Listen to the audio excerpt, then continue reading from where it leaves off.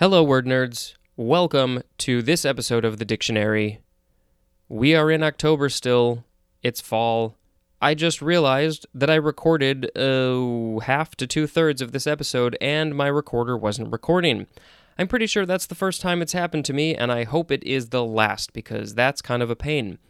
So, let's do this again. First word is arbitrary. A-R-B-I-T-R-A-R-Y. This is an adjective from the 15th century. 1. Depending on individual discretion as of a judge and not fixed by law, as in, the manner of punishment is arbitrary. 2a. Not restrained or limited in the exercise of power, ruling by absolute authority, as in, an arbitrary government. 2b. Marked by or resulting from the unrestrained and often tyrannical exercise of power, as in, protection from arbitrary arrest and detention. 3a. Based on or determined by individual preference or convenience rather than by necessity or the intrinsic nature of something, as in, an arbitrary standard. And wait for it, we have two more examples. Also as in, take any arbitrary positive number. And the last example for this one is arbitrary division of historical studies into watertight compartments, and that is from A.J. Toynbee. Here we go with 3b. Existing or coming about seemingly at random or by chance, or as a capricious and unreasonable act of will, as in, when a task is not seen in a meaningful context, it is experienced as being arbitrary. And that is from Nehemiah Jordan. I don't know if I'm pronouncing Nehemiah correctly, but it is spelled Nehemiah, so it seems like it should be pronounced Nehemiah. Arbitrarily is an adverb, and arbitrariness is a noun. Now we have arbitrate. It's a verb from 1588. Transitive definitions are first. 1 is archaic, and we have the synonyms decide and determine. 2, to act as arbiter upon. 3, to submit or refer for decision to an arbiter, as in, agreed to arbitrate their differences. Now we have the intransitive definition. It says, to act as arbiter. Arbitrative is an adjective. Now we have arbitration. This is a noun from the 15th century. The action of arbitrating, especially the hearing and determination of a case in controversy by an arbiter. Arbitrational is an adjective. Now we have arbitrator, and I'm pretty sure that this is the last of the words that are related to arbitration and arbitrating and stuff. So this is a noun from the 15th century, one that arbitrates. Synonym is arbiter. Here we go with arbor, A-R-B-O-R. It's the first form of two. This is a noun from the 14th century, a shelter of vines or branches or of latticework, covered with climbing shrubs or vines. And there is a picture of an arbor, and it looks exactly how they described, although on one of the sides there is a little bench, so it looks like a very nice place to sit. The etymology says this is from Middle English, erber, E-R-B-E-R, or also erber with an H at the beginning. You could say erber or herber. I don't know which is proper. And that means garden. And that is from the French herbe, H-E-R-B-E, which means herb or grass. Now we have the second form of arbor. This is a noun from 1659. 1. A spindle or axle of a wheel. 2. A main shaft or beam. 3. A shaft on which a revolving cutting tool is mounted. 4. A spindle on a cutting machine that holds the work to be cut. Arbor is Latin, and it means tree or shaft. Now we have arbor as a prefix, could also be arbori with an I, and it just means tree, basically related to tree, as in arboriculture. Next we have Arbor Day. 2 words, the first letter is capitalized. This is a noun from 1863, a day designated for planting trees. How many people actually plant a tree on Arbor Day? Pretty sure most people don't even know Arbor Day exists, or when they hear it, They think, what the hell is that? What do I do? Nothing. Go to work. Okay.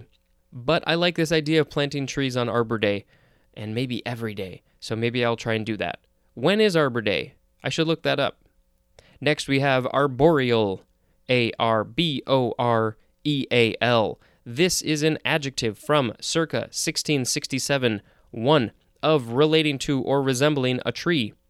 2. Inhabiting or frequenting trees, as in arboreal monkeys. Arboreally is an adverb. This is from the Latin arboreus, which means of a tree. And it looks like arboreus is our next word, although it is spelled a little bit differently than the Latin word. A-R-B-O-R-E-O-U-S.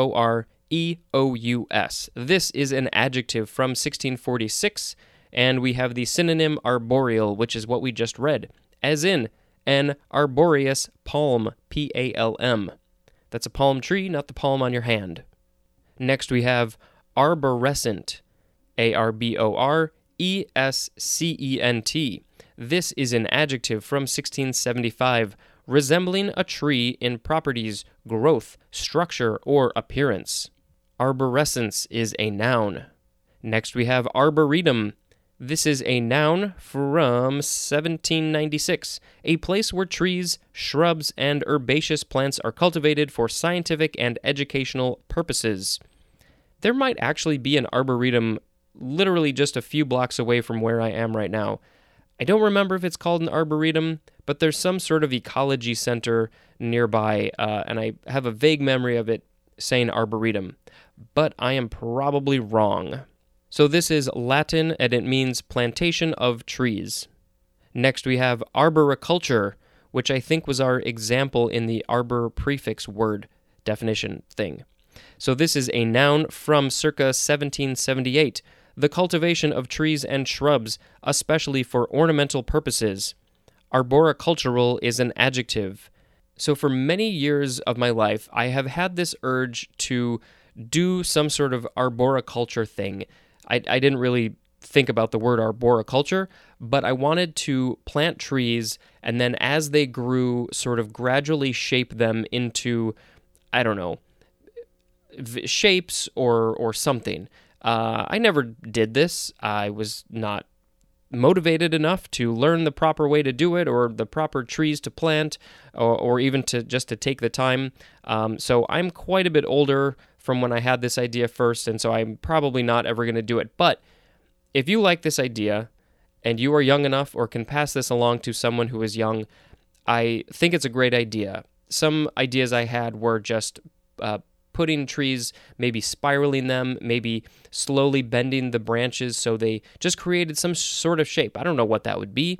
I've seen some picture of somebody who created a chair.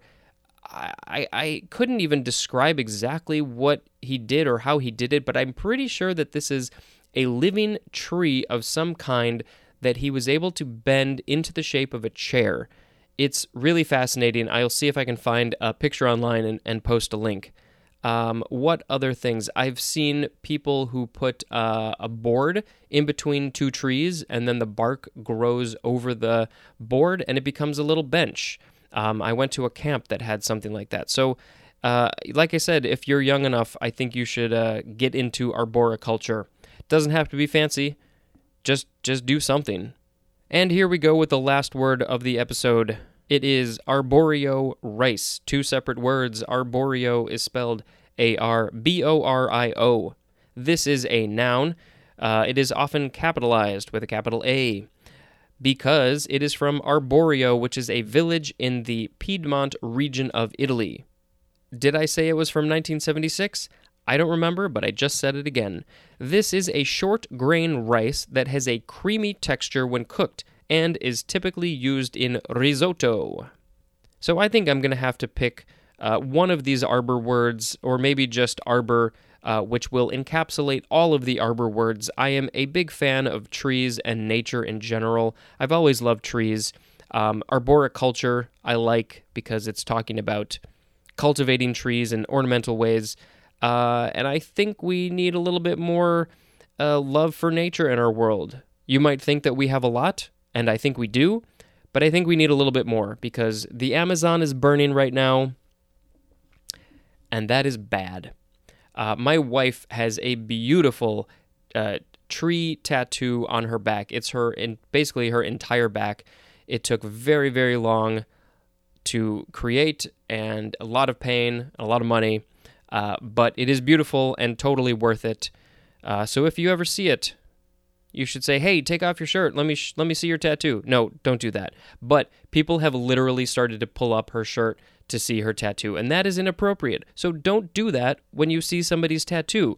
You can respectfully ask them to see their tattoo, but don't start touching them and pulling up their clothes and stuff. And on that note, this is the end of the episode. Thank you very much for listening, and until next time, this is Spencer reading the dictionary. Goodbye.